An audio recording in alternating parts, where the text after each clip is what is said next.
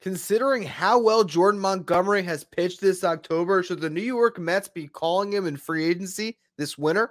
We'll discuss that on today's show. You are Locked On Mets, your daily New York Mets podcast. Part of the Locked On Podcast Network, your team every day.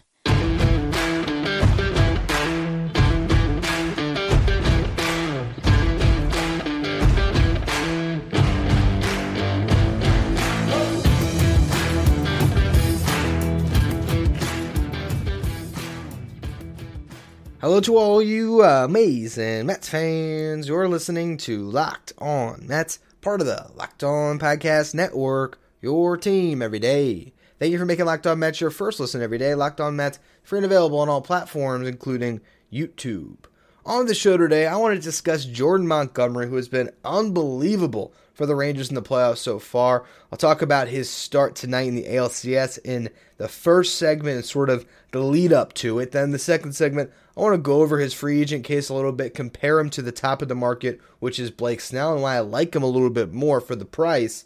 So we'll go through that in the second segment, also kind of comparing them to past free agents. Then in the final segment, I'll break down a couple other starting pitchers who will be in free agency that I believe could start a playoff game for the Mets in the coming years. Before we get to any of that, though, I'm your host, Ryan Finkelstein. If you want to find any of my work, follow me on Twitter at FinkelsteinRyan. Also find some of my writing at JustBaseball.com, where I work as the managing editor.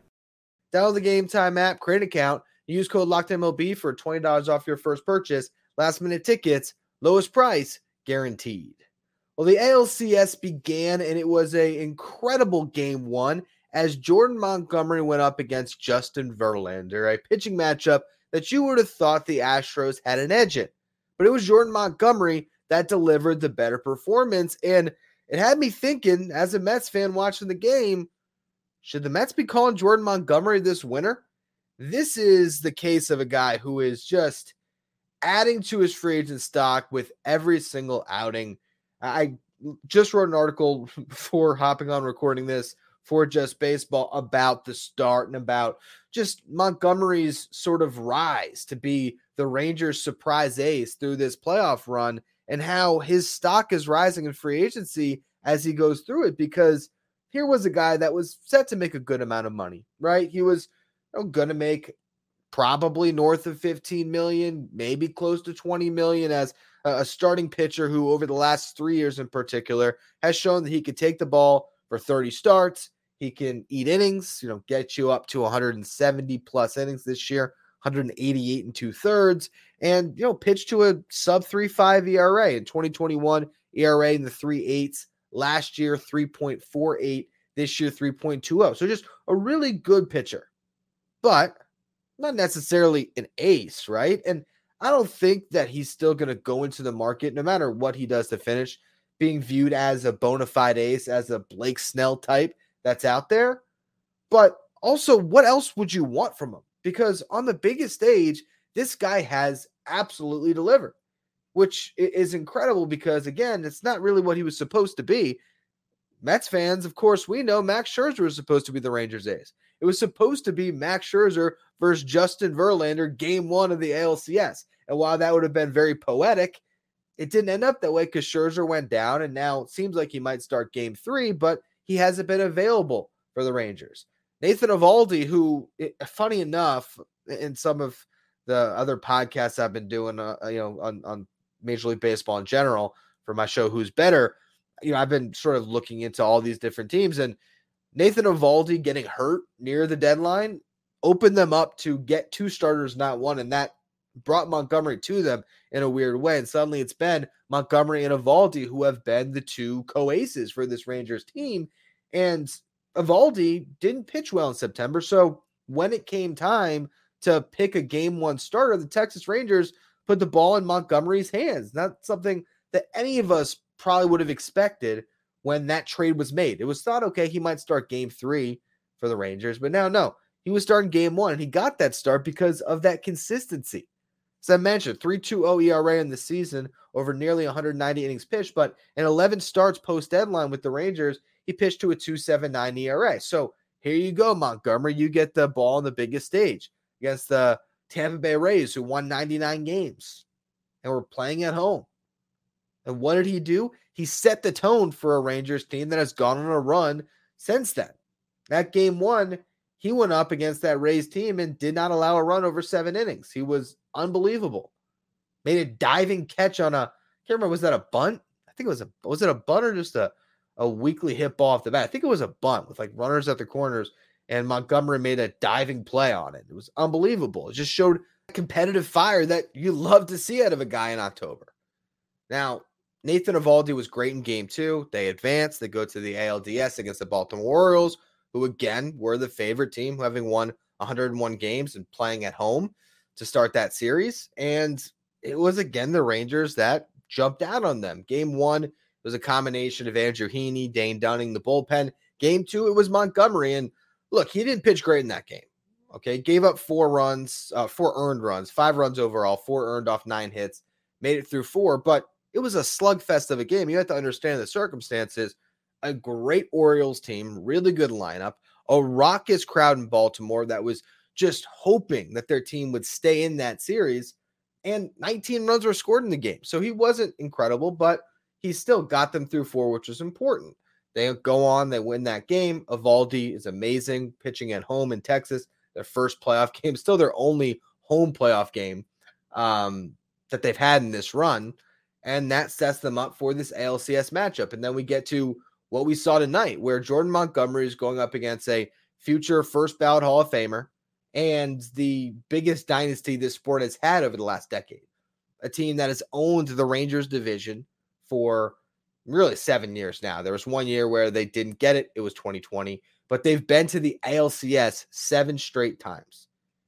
And if they advance past the Rangers, they will have made it to the World Series 5 times in the 7-year span. They've been the team, and they have a lineup that has more playoff experience than any other that's left in this tournament by a wide margin.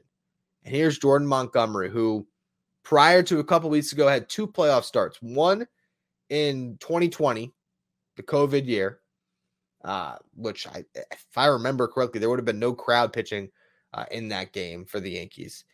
And then the second one was last year as a Cardinal going up against the Phillies in a series where their backs were against the wall in a game 2 after Jose Quintana actually started game 1, and they pulled him in the 3rd inning because they were just kind of desperate. He didn't give up a run in that start. But here he was now, fast forward a year later, and he's pitching against that team in that spot in the LCS. And this guy was unbelievable tonight. Through the first 2 innings, there was a couple good plays behind defensively, but did not have any serious threats. Then the 3rd inning comes around. He walks Martin Maldonado, gives up a hit to Alex Bregman. So he ends up in a situation with 2 outs where he has to face Yordan Alvarez with 2 runners on. And Yordan has been as good as any hitter in baseball during the playoffs. And he did an amazing job against Alvarez. He stays away from him, but gets him to swing at some pitches that are just outside of the zone to get ahead 1 and 2. Alvarez hung in there, spit on a couple pitches, loaded up a full count, fouled one off. And then he had yet to show him a curveball in the entire at-bat.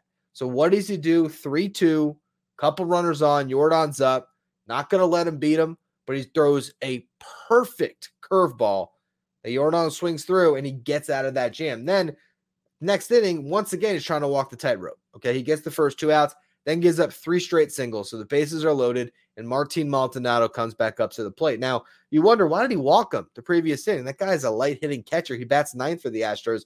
He's just there to be the personal catcher to Justin Verlander and the rest of that staff that just loves to pitch to him. Not really a threat. Well, then they put up his career numbers against Montgomery. A double and 2 home runs. He was 3 for 4 in his career. So a guy that he had struggled against. What does he do? Just blows him away. Just all heat. Last pitch up in the zone, gets him to swing through it, escapes again with the strikeout. Then he retires the side in order in the 5th and the 6th and gets the first out of the 7th before they go to the bullpen. So now you're looking at him through 3 postseason starts, a 2.08 ERA, and 17 1/3 innings pitched. And tonight, it was 6 1/3 scoreless, allowed 5 hits, no runs, 6 strikeouts, 1 walk, 90 pitches, 60 of them were strikes. From what I've seen so far, outside of Yoshinobu Yamamoto, I don't know if there's a free agent starter I want more than Jordan Montgomery, and I'll explain why next. First, though, today's episode is brought to you by Game Time. I don't know about you guys, but I am a big-time basketball fan, and the NBA season is here. I live in South Florida, so I'll be honest, guys, I'm a Heat fan, but I know there's a lot of Knicks fans, Nets fans out there that are listening to this show. If you want to go to a game and you're struggling to get tickets last minute, you need to go to Game Time because it's the fast and easy way to buy tickets for all of the sports, music, comedy, and theater near you, and you're not going to find any better deals on last minute tickets with their best price guarantee. So you don't have to stress about the tickets. You know that you're going to get the best price out there with their Game Time guarantee, where if you find tickets in the same section or row for less, Game Time will credit you 110% of the difference. It's the fastest growing ticketing app in the country for a reason. You can see images of your seats before you arrive, so you know what to expect. You can kind of see your sight lines going into the game. You know you got great looks at the basketball game, the football game, whatever it is you're trying to go to, the concert, and you can buy tickets in a matter of seconds. 2 taps, you're all set. Tickets are sent directly to your phone, so you never have to dig through your email. You can snag tickets without the stress with Game Time by downloading the Game Time app, create an account, use the code LOCKEDONMLB. You're going to get $20 off your first purchase. Terms apply. Again, create an account, redeem the code LOCKEDONMLB for $20 off. Download Game Time today. Last minute tickets, lowest price, guaranteed.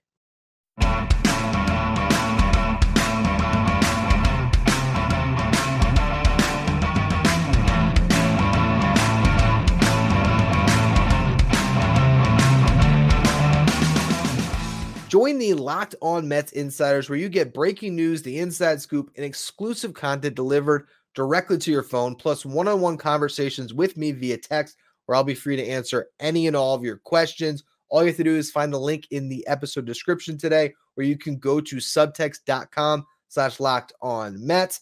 And a special thing to look forward to if you join today, I'm going to send out a subtext at 2 o'clock, where I'm going to power rank the top starting pitchers as it relates to the New York Mets, guys that I would like to see the Mets sign in free agency. We're going to get into that a little bit today, but that text will be a little bit more in depth with a longer list of names than the top of the market that we're going to discuss today. But let's go over that top of the market. And Blake Snell is clearly the top free agent starting pitcher. He's going to win the second Cy Young. He's coming off a year where he pitched to a 2.25 ERA, made 32 starts for the Padres, pitched 180 innings, was unbelievable. Right? He's going to look at Carlos Rodon as a blueprint for what he's going to get in free agency. And there's a comparison to be made here between Blake Snell, Carlos Rodon, and Jordan Montgomery. All of them left-handed starting pitchers, all of them around the same age at free agency, 30 years old. So Snell's going to look at Rodon, who had a similar path to free agency in the sense that these are guys that have had some injury concerns, both of them really proved it right before they hit the market. For Rodon, it was 132 and 2/3 innings with the White Sox in 2021 on a prove-it deal when it was close to the point where he was just going to get let go by Chicago, and he was amazing, pitched to a 2.37 ERA, but then he got hurt at the end of the year. So he had to go back out and prove it again, signed the deal with the Giants. I believe it was longer than a 1-year deal, but there was the opt-out, obviously, where it was essentially a 1-year prove-it deal, go out, and then get your money in free agency the following offseason. And he did it. He pitched to a 2.88 ERA. He went 178 innings, struck out nearly 12 batters per 9, didn't walk many, was just great. And the Yankees signed him. 6-year deal, $162 million, $27 million per. Now, we saw the risk of that contract play out in year one as he made 14 starts this year, only pitched 64 1/3 innings, and pitched to a 6.85 ERA. So, Mets fans, do you want them to sign Blake Snell when he's probably going to cost more than Rodon, where there's still some injury concern there? Guy who throws hard? When we're seeing more and more guys who throw hard go down? Blake Snell is a great pitcher. Do not get me wrong, but I think he's going to want more than Rodon.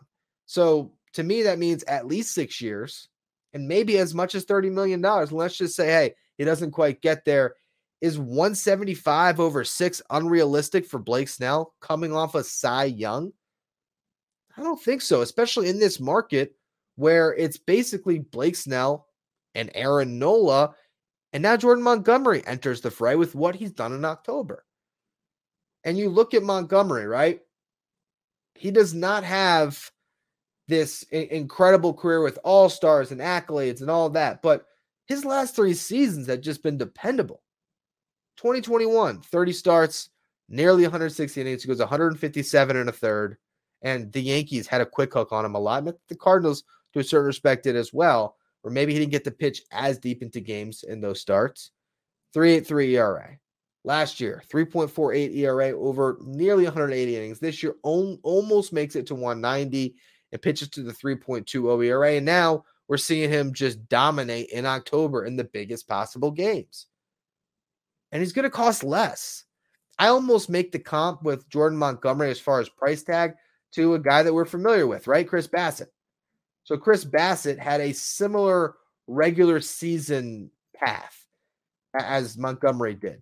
Didn't have the stellar postseason, which I think is going to inflate this number for Montgomery. And that's sort of the delicate balance you have to look at here when it comes to signing him. How much is he going to get based on what he's doing right now? He goes out and he wins an LCS MVP, and then he wins a World Series MVP. I don't know what he's going to get. I mean, he's going to get Steven Strasburg money like he did in 2019 when he was dominant before free agency. I really don't know. But if you're looking at regular seasons, the last 3 years, wow, it's actually spot on. 157 and a third in 2021 for Bassett in Oakland with a 3.15 ERA. The ERA was more in 2021 than Montgomery's. I guess that was the 2 years before free agency. A year prior, that was the 2020 season. I guess you have to go back to 2019 for his comp to 2021 for Montgomery. And that was a 3.81 ERA. So actually that is online. Again, I said the 2021 season, 3.15 ERA, 157 and a third. Then last year with the Mets, 181 and 2/3 innings pitched, 3.42 ERA. He got $63 million over 3 years, $21 million per. I feel like with what Montgomery has done lately, that's sort of a baseline starting point. And I think he might not get too much more than that on an average annual basis, but Bassett was entering his age 34 season, Montgomery entering age 31. I think he's getting a couple more years on that. So I don't think it's crazy at all. I think he's going to get maybe $22 million per on a 5-year deal. So call it $110 million over 5. To me, if it's paying Jordan Montgomery $110 million over 5 years compared to Blake Snell, $175 million over 6 years, I don't think there's any question which one's the guy to go after. And I think there is going to be at some point an acknowledgement of going after pitchers who aren't quite the top end velocity guys, because maybe those are the guys that at least as starters you can count on to go every 5th day and to eat innings for you. And that's why I really like Jordan Montgomery as a free agent target for the Mets, because I think he's someone that could be dependable for years, and he might not always be ace type like he's pitching in this season in October, but is he a guy that you'll feel pretty good about handing the ball to in the playoffs in a game 3 over a 5-year deal? I think he might be. So really, I mean, as this postseason continues, he's really shooting on my list. And the problem with that is every GM in baseball is seeing the same thing. And that's where the contract could balloon to a point where maybe it's not worth it. But he's definitely a guy that has to be monitored very closely through October because, for one, he is a fit for the Mets. But 2, it's just awesome to see a guy make a household name out of himself on the biggest stage with free agency coming. It really is just one of the best stories that we've seen in this postseason. There's other guys, though, who I think are interesting targets for the Mets. So I want to go through a couple more names that are going to be in this free agent class. One of them who is still pitching in October. Before we get to that, though, today's episode is brought to you by FanDuel. October baseball is back. You can make your postseason debut with FanDuel, America's #1 sports book. Join FanDuel today, and you'll get $200 in bonus bets guaranteed when you place your first $5 bet. Just visit FanDuel.com/lockedon to create your account. Then you can get in on all the action from the first pitch until the final out. Bet on everything from strikeouts to home runs to who will win the game. Bryce Harper has been pretty hot. You think he's going to homer in the NLCS matchup against the Arizona Diamondbacks? That crowd in Philadelphia is ridiculous. As much as it's not fun to watch as a Mets fan, seeing them beat up on teams, I don't know. I feel like a lot of runs are going to be scored in that game. So maybe take the over tonight. Or, again, you could bet on individual players who might have success hitting home runs. You could bet on strikeouts if you want to look towards Zach Wheeler. I believe he'll be making the first start for the Phillies. Maybe he's going to hit the over on strikeouts against the Diamondbacks. And If you don't want to wait until the end of the game to cash in, you can just predict what will happen in the next at bat with quick bets. So head on over to fanduel.com/lockedon right now to step up to the plate this postseason with $200 in bonus bets guaranteed. Make every moment more with FanDuel, an official sports betting partner of Major League Baseball.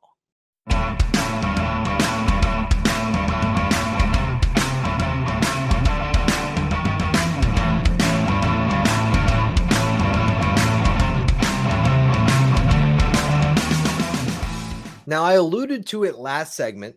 There's still a guy pitching in October who is an interesting free agent target for the Mets. It's a guy that comes into division, Aaron Nola. Aaron Nola will hit the market, and he's one of the best arms available. And I'll tell you what this guy has done in his career is pretty remarkable. Count them off. 1, 2, 3, 4, 5. 200 strikeout seasons for this guy. The lone exception over the last 6 years is the 2020 campaign, where he still struck out 96 in 12 starts. So was clearly on pace to do it again if that was a full season. And you look at the ERAs, and they're a little bit inflated for Aaron Nola throughout his career. This year, he pitched to a 4.46 ERA, gave up a lot of home runs. Last year, it was a 3.25 ERA. The year prior, 2021, it was a 4.63 ERA. But for his career, he's sitting at a 3.72 ERA, and he eats innings more than pretty much any starter that's going to be on the market, sitting at a little over 1,400 career innings pitched. That's not counting the postseason, where he's adding on more right now, which would be a little bit concerning, just the mileage on his arm. But he's falling into that range of guys that doesn't top out at 97, 98. He lives in the lower to mid 90s. And I do think, again, there's going to be a premium, or if not a premium, maybe just a focus that's going to start to get drawn to some of these guys as maybe the arms to target who won't be as susceptible to injuries. Now, that's just me speculating, and that's not necessarily based on anything solid just yet. Maybe it's just my own personal mindset on what I would go after. But I look at like the Mets signing Jose Quintana, and it's funny because he actually missed the start of the season, but it was a rib injury. I just feel like that type of pitcher is going to start to get more value. The guys that can get outs without topping out. And obviously Quintana is a little bit of an older test case, but Aaron Nola, it's going to be fascinating to see what happens to him in free agency. I don't think it's necessarily a fit because, for one, I don't know if he's going to go from Philly to the Mets. Two, I for some reason am picturing him actually going to the team he's about to pitch against, which is the Diamondbacks, because he just feels like the type of free agent they go after. I picture Zach Greinke, Madison Bumgarner at that stage of their career where they were set to get the big contract, and maybe their team that they established their name with isn't going to give it to them. I just see him ending up in Arizona and actually getting some really inflated stats in that ballpark over the next couple of years. But he's obviously interesting. He's a guy that you can hand the ball to in a playoff game. And I think that's the sort of ballpark I was looking for when I was going through all these guys. That was, the expectation I was trying to set in my head of, all right, who can the Mets target? Who would get to the point where if the Mets are in a wild card round next year, you're happy if they're taking the ball in a game 1, 2, or 3. And Nola fit that bill. Montgomery fit that bill. Snell fit that bill. But I think price on Nola and Snell might be a little bit more than it's worth compared to a Montgomery. I also love Yoshinobu Yamamoto as an option for the Mets. And that's still, I think, the target that should get most of their attention. But we'll see. A couple other guys just to note. Sonny Gray. He proved this year can pitch in October. Was part of the Twins' run this season and, threw the ball really well, I think, overall. I mean, you look at an ERA of 4, but he was good in those games. So I think Sonny Gray's interesting. The problem is he was awful in New York with the Yankees. And so I would just be shocked if after his experience in New York, then finding success again with the Reds and the Twins. I mean, in his career, it's been great success in Oakland, great success in Cincinnati, great success in Minnesota. Horrible run with the Yankees. Is he really going to want to pitch in New York as a free agent? Just don't see it. So now you knock him off the list. And that's where you understand how thin this free agent class really is if you're trying to add impact starting pitching. So if you're laying out a blueprint, Yamamoto and Montgomery, that might be the perfect 1-2 punch the Mets could add. If they're serious about trying to make the playoffs next year, I also think there's a good chance they'll go out and make a trade. The last name I wanted to note, though, is Eduardo Rodriguez. Now, what fascinates me about Erod is, for one, he had a good season. 3.30 ERA, pitched 152 and 2/3 innings pitched. Actually has been better at staying durable and eating innings throughout his career than some of these other guys we discussed. When we look at Snell and Montgomery, those guys have not crossed the 1,000-inning threshold. Erod has 1,100 innings. And the guy that has some postseason experience, albeit not great, with Boston, I'm curious because he's the guy that refused to go to the Dodgers this year.